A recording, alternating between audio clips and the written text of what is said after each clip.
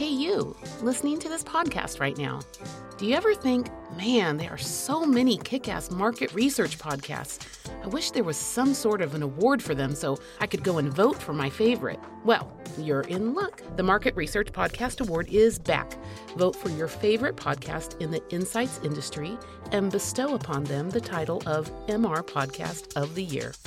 Nominations are now open, and you can submit your favorite podcasts at littlebirdmarketing.com/MR-podcast-award. Submissions close on June 30th, 2021, and are followed by a round of voting. The winner will be announced in October at Greenbook's IIEX North America.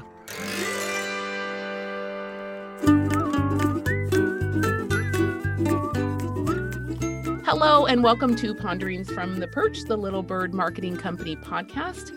I am Priscilla McKinney, your host today, founder, CEO, and Little Bird Mama over here. So I have with me an amazing guest, someone I've met through friends of friends. So immediately we're BFF. So welcome to Ponderings from the Perch, Dana Kim. Hello, thank you. So happy to be here and to be BFFs already. Yeah, exactly. If you come to me through Nikki Lavoie and Kristen Luck, forget it. We're going to vacation together. That's the way it is. I'm on my way to Kansas. All right. I love it. I love it. Well, this is really interesting, Dana, because I have not yet had a guest on the podcast who does what you do. And so I think it's going to be really interesting for my audience. And just to give you a little bit of a peek, and I'll let Dana speak for herself, but she is the founder and CEO of Highlight. And they are actually, there's two parts we're going to talk about. First of all, you're a venture-backed startup, right? But then you offer this agile in-home product testing, and you send these out to people through these amazing curated discovery boxes. So her whole team works with, like enterprise brand partners, think Purell, Ocean Spray, Coca-Cola, Pepsi, Kellogg, etc. And they actually do this very intense and very specific in-home product testing. So Dana, tell us about, we're going to break it up into two things. Let's talk a little bit about the being venture-backed startup, because I know that's difficult. It has its own interesting journey to it. And then we're going to get into really what you do day to day. So tell us a little bit about that. How did you start it and why did you go venture-backed? Yeah. My gosh, it's a long, winding road, I think, as most founding stories are. And it has a lot to do with the current pandemic environment we sit in. So my background traditionally is market research agency side. I worked in traditional qualitative research, did a ton of central location tests and traditional product testing as most see it. And I actually left that world, the stable agency life, for entrepreneurship, realizing that there was some real opportunity to improve specifically the physical product testing process. So being able to get product in hands at scale, faster, more efficiently, within product development timelines, that was the goal. So I left and I created, I thought of the idea for Showcase, which is Highlight 0.0. In a pre-COVID world, we launched as Showcase vending machines. So this early iteration of our platform really meant that consumers would walk up to these machines, get products in exchange for feedback via our app, and that would give brands access to product testing at scale. We launched, I was a solo founder back then. I've since brought on an amazing co-founder. But in vending machine world, I was, a solo founder, building an MVP of an app, building a custom machine, which was all, a lot of Googling and asking favors and figuring things out. But we launched in Jan of 2020, our machine number one. And that was, 6 weeks prior to the whole world shutting down and, vending machines being very expensive pieces of metal. So initially, the idea was bootstrap and do it myself and, get a company off the ground. But given we really needed to pivot quickly and figure out a new way to reach consumers, it was pretty necessary to bring on funding at that point. I'd tapped, all my savings and resources allocated. Yeah. Boy, I mean, you think about some of the craziest stories about what we were doing January 2020 and how that completely changed April 2020. Yeah, I remember the last day of February, I was on a stage in Amsterdam, and I was talking about digital transformation and about how, B2B teams absolutely need to collaborate online. It's not just about being on sales, online, but there's so much happening out, in B2B world if you have the prowess to really know what you're doing digitally. So this like speech bubble is almost like hanging over my head as I'm walking down off the stage, admonishing people, look, if your entire team is not going through digital transformation and does not understand how to use social media, then you're not, going to miss out on the future. It's happening today, but you're actually behind, and I swear that speech bubble is like hanging over me as I walk down, and then someone says something about COVID and I'm like, yeah, I need to get a flight home, what a difference a year makes. But so that's so interesting, because that would be so deflating to so many people to have this amazing idea finally get lift off, and boom, the product comes to market, or at least your mechanism to go to market really is, and I use the word a flop, and it's not because of any, any reason in itself of the idea, but the environment is completely shifted. So I just have to say, just kudos to you for going on. This is the entrepreneur spirit, and really changing pace. So let's talk a little bit about how you did change pace, because now you do these in-home product testing the trials through curated discovery boxes. So tell us about that. How does that, what's the process of that? Yeah. So, I mean, really, we realized even though the vending machines, that physical distribution model were rendered, pretty useless, pretty immediately, the need was still there to get product in hands. Quant and qual are getting faster, better, easier online, but physical product testing is just an untapped space. So we believe the idea of making this a more efficient, democratized, accessible experience. And if not via vending machines, then how? And of course, quarantine and pandemic was forcing all of us, brands and consumers, in home. So we needed to go where the people were. And the natural pivot and really only place to go was to send products in home where the people are. So we really quickly, reskinned our app to be a box-facing app. We stood up the operational capabilities to send boxes nationwide. We knew that, it was pivot in this way, or our company would fold. And so it was a pretty swift pivot. And as soon as we started sending boxes, we realized that we were onto something where, in-home usage testing has been a methodology for years and years and years for product testing. But oftentimes they are, one part of a larger capability set. They're one-off, done once in a while, and they're difficult to get off the ground. There are people packing in offices and printing inserts and making sure it's going to the right address and sending tracking numbers, and just operationally really complex. And if we can get really good at that, at identifying the right consumers, at picking, packing, shipping the products in a really efficient way, quick turn, nationwide, all that good stuff, and take that lift off of our brands, that was a huge value add. And I think what's really cool is on the other side, in-home usage tests have always existed, but they haven't always been really fun. And to your point around, we offer what we call curated discovery boxes. We own our own panel and all of our community members that we call highlighters. They love getting the boxes because they're boxes of cool new products delivered to your door. And you just have to give feedback on the items that you get. So it doesn't feel like I am a guinea pig or I'm taking the super dry survey. It feels like, wow, I'm getting access, first look. I'm chosen to really give critical feedback to this product that will soon be in market, and in a better and more improved way because of me and my input. Oh, I love that. And, another person that we're mutually connected to is Lisa Wilding Brown.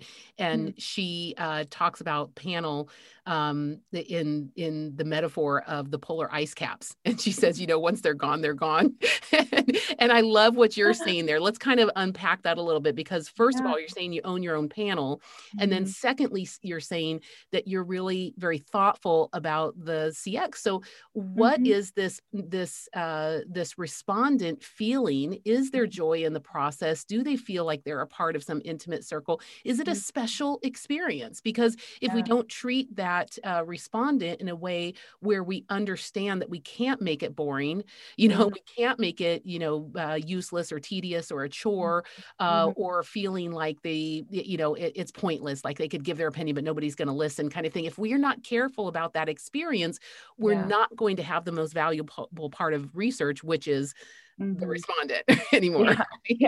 So I love that. It feels like your company is really honed in on that CX of the actual respondent to say, we know that when people are more engaged, more joyful, more in tune with the point, then they are going to provide more insightful, you know, responses. So dig into that a little bit for me. What have you found? You call them highlighters. I love that because that's saying that, you know, it is special, that you have your own little, you know, little circle of people you're caring for. So tell us a little bit about what it's like to be a highlighter.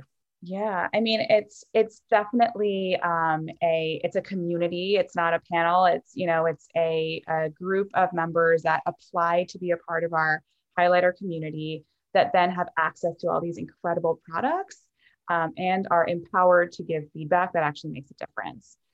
So I think typically as a panelist, it's a very transactional, you know, respondent experience where I pay you X for your time, you give me Y, and you never hear from me. Great, thanks, done. I walk away with a gift card, and that's that. Our experience is very different, where we, you know, not only because we have sort of aggregated product testing and have a constant flow of emerging and enterprise brands moving through our system, we're constantly engaging our respondents. We're saying, you know, hey, this is an offer specifically for you because you gave such thoughtful feedback last time. We give, you know, the typical sort of rewards are not in play in our system. We send emails saying, wow, your feedback was so impactful in the last time you know, responded to the kombucha survey. They actually took that and incorporated it into V2. Thank you, you were right. And here's a promo code for, you know, their next launch. We follow through and close the loop. So we always make sure to just encourage and say thank you for really positive, overwhelmingly thoughtful responses. And B, we close the loop and tell our community, our highlighters, the impact of their feedback. So because you said X, brand is doing Y, and that is thanks to you.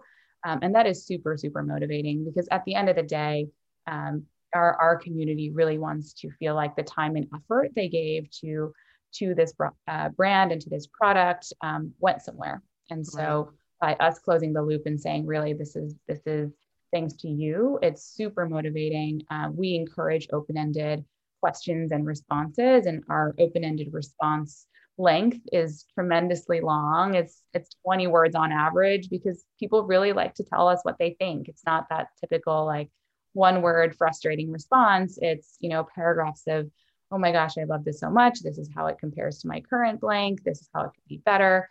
And that's because there is so much sort of encouragement that your feedback goes somewhere.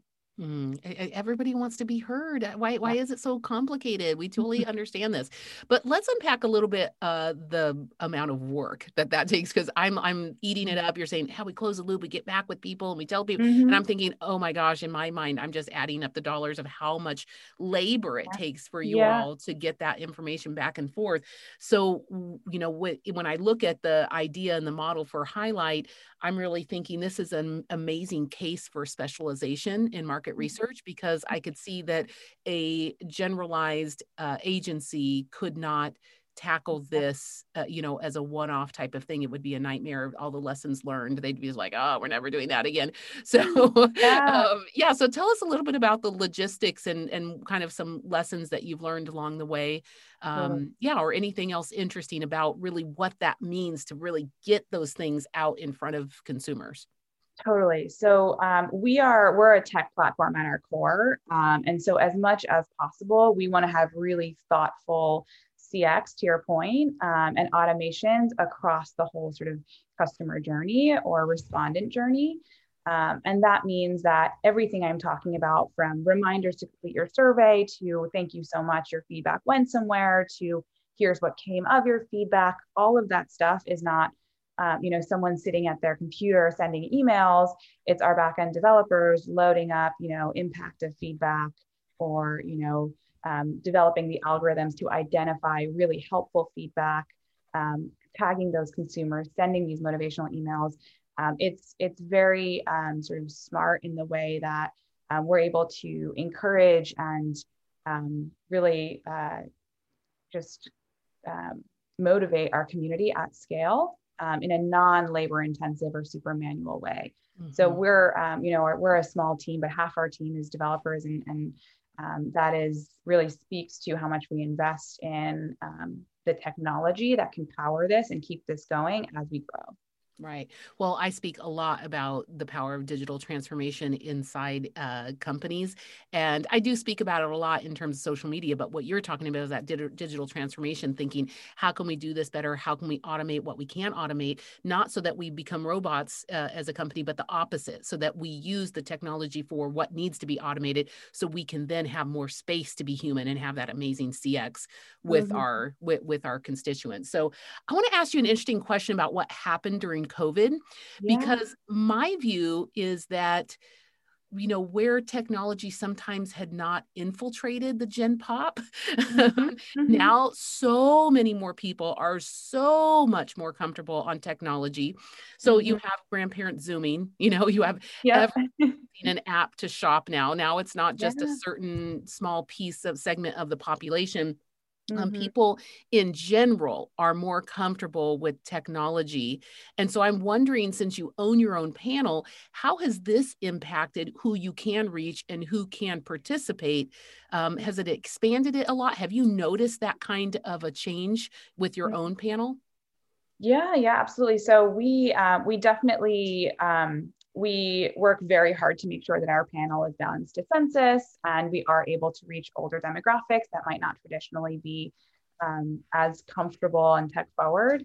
And we find that we have had no issue with any demographic, older or younger, really accessing our technology and giving us their thoughts. And that's, I think, a function of course, on our end, trying really hard to make it as simple as possible.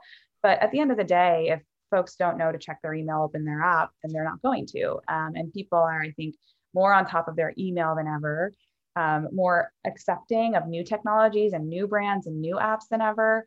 And that's allowed us to reach more and more consumers. So absolutely, I think it's a really interesting point. And I think really favorable for tech-enabled platforms, just really opening up the sort of reachable audience. I talk with a lot of clients a lot about getting that space, that coveted space on someone's phone, getting someone to download your app. Do you have any experiences with that you would share? Like what pitfalls or, mistakes you guys made, or something amazing that you guys did that really got you to a high conversion number when it comes to people actually putting that app and giving you the real estate on their phone? Yeah, so we actually don't have a mobile app that's downloaded off App Store. We have a web app that most folks end up just logging into right on their browser, and that they could pin to their homepage if they want, or pin to their phone home if they want. So we actually, because of that reason, because of not wanting to be yet another app to download, because of not wanting that sort of high friction point, we didn't go mobile app first. We went web app first, and that's definitely been helpful, especially I think there are, for folks that are used to market research, being market research respondents, there are hesitancies around new players coming to market and wanting to commit to one and giving up information. So being able to say, no download necessary is definitely a key component. We do. That's interesting. That is really, really interesting. Yeah. Okay. Yeah. So it's great. It looks and feels like just an app, but there is no download required. The biggest sort of lift that we have is verification, just because on our brand side, we want to make sure that everyone feels really confident that they're reaching who they think they're reaching. Okay, I love that. So you'd mentioned that about brands and what brands want. So let's go that direction. Mhm. So who is your most ideal client? I know that you're working on enterprise CPG, Yeah. but you typically go directly to client, but you also have some agencies who need that specialization who are calling you. So Mhm. tell me about what problems are emerging for the person who is the most ideal client for you. Yeah, yeah. I mean, right now, due to COVID, and I think even lasting effects beyond, product testing in facility and in person is almost impossible or very, very difficult. So anyone that is doing any sort of product testing, central location tests, intercepts, in-home usage tests, we're happy to help you kind of scale that function up and out. We can send, hundreds, thousands of products out a day. We have our own full warehouse. We can really handle refrigerated, frozen, beer, wine, liquor. The world is our oyster in terms of moving product and getting it in hands for feedback.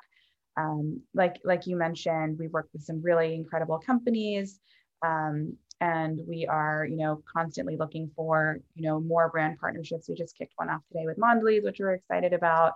But there are, I think you mentioned Coca-Cola, Pepsi, Gen Mills. Those are our dream clients, and those are folks that we'd love to work with, as well as agency folks that are servicing those clients and needing to get product testing off the ground, but not wanting to deal with the packaging up of product, sending it across, and making sure that the surveys get completed. One thing I didn't mention is that because we have our own panel and such an engaged, empowering community and ethos, we have a 90% survey completion rate, which is super, super high, where we don't ever send product in home and worry about where it's going to go, or if we keep our fingers crossed around, are we just never going to hear back? And that's really important. I think that's a really high pain point for typical in-home usage testing, is like, making sure that once you send the product out, will we get the feedback?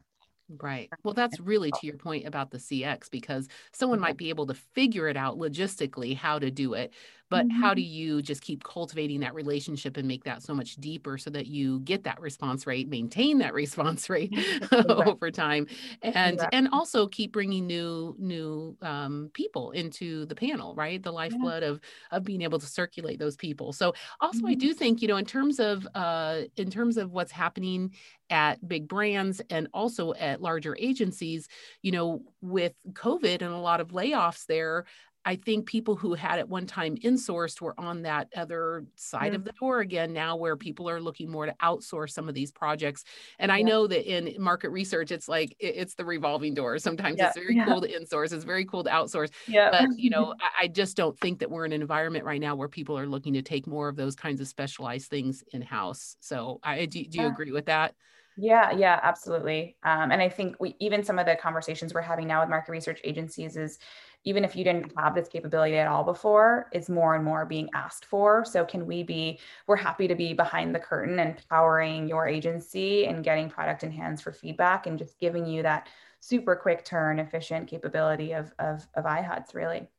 Awesome. Okay, well, I've just got to say it right now, though. If you do get that Gen Mills client and they want to test Lucky Charms, can you please just give me a call? Because I have a lot to say. And also, my birthday is on St. Patrick's Day, so I feel incredibly qualified to tell you just how much I love Lucky Charms. Oh my gosh. Well, happy belated recent birthday. And we will definitely call you up again. Oh my gosh, that's so funny. Okay, so let's kind of end here. I want to hear what's next, what's exciting for you. Like what are you thinking about? This has been an obviously a wild ride for you through Yeah. COVID. I mean, it just like went from crazy launch to completely change your plan to hello COVID, Yeah. and now you're getting some really great wins. So what are you excited about at Highlight? Yeah. I mean, exactly to your point, we've been going directly to big CPG and we've been doing really well in growing our brand partners, but I'm excited about the market research agency partnerships that we're just now starting to build. I think I've been incredibly impressed and amazed by the market research community, how I met yourself. I mean, there's just such a tight knit, collaborative environment in a space that I thought would be much more competitive. Mhm. And so I've been really, really just encouraged and amazed and impressed by the folks in research that I've met. And I hope that we can figure out, ways to work together that help us all build bigger. And I'm excited about that next phase of us going beyond direct to client and working with, the companies around us to provide something great. Right. I love this. And for everybody who listens to this podcast all the time, they know that I'm prepared to die on the hill, that collaboration is the new competition. I mean, I have a series on it. I'm writing the freaking book on it. Yeah. I believe in it. I believe in it. And, I know other people who are in your same space, but they are also very generous and abundant professionals who believe that we can help each other and we can figure out how to, even within where we overlap, maybe in some competition, how we can still collaborate and make something better, not only for our own teams, but for the brands that we serve. And then I love, to your point, I mean, the biggest thing that I love, and biggest takeaway from what you've shared today is really how important it is to take care of that panel, take care of that community, and really understand that, the people giving the feedback are absolutely the lifeblood of this industry. Yeah, absolutely. I love it. Well, Dana, thank you so much for joining us, for taking your time. And I'm so excited because now I finally have had someone with in-home product testing in a very different, on a very different take. Just that specialization is just really interesting. So I know that, our connections are through Women in Research. And I just want to give a shout out to that organization. It's always free to join. If you want to meet amazing people like Dana Kim and get to have a conversation and feel like you can be BFFs forever immediately, then you need to join your local WIRE chapter. It's global, but yet we get together on some smaller chapters, and obviously at the different conferences, once we start meeting again together, then we'll be able to see each other face to face. And it's not just for women, it's for men too, who are there for the promotion of women within this research community. So please make sure you go visit womeninresearch.org, check out what you can find out for free. Dana, how can people connect with you? Where would you like these major enterprise CPGs companies to send you a message saying, sign me up, Dana? Yes. Well, firstly, our website is letshighlight.com. And then my email is dana@letshighlight.com. And, always open to chat, whether you're, a women in research, whether you are an agency, a client, or this or that. I'm always, open to be a part of this community and have conversations. They're always interesting, especially this one. Thank you so much for having me. Absolutely. I really appreciate the time. Super fun. Well, from all of us here at Little Bird Marketing, have a great day and happy marketing.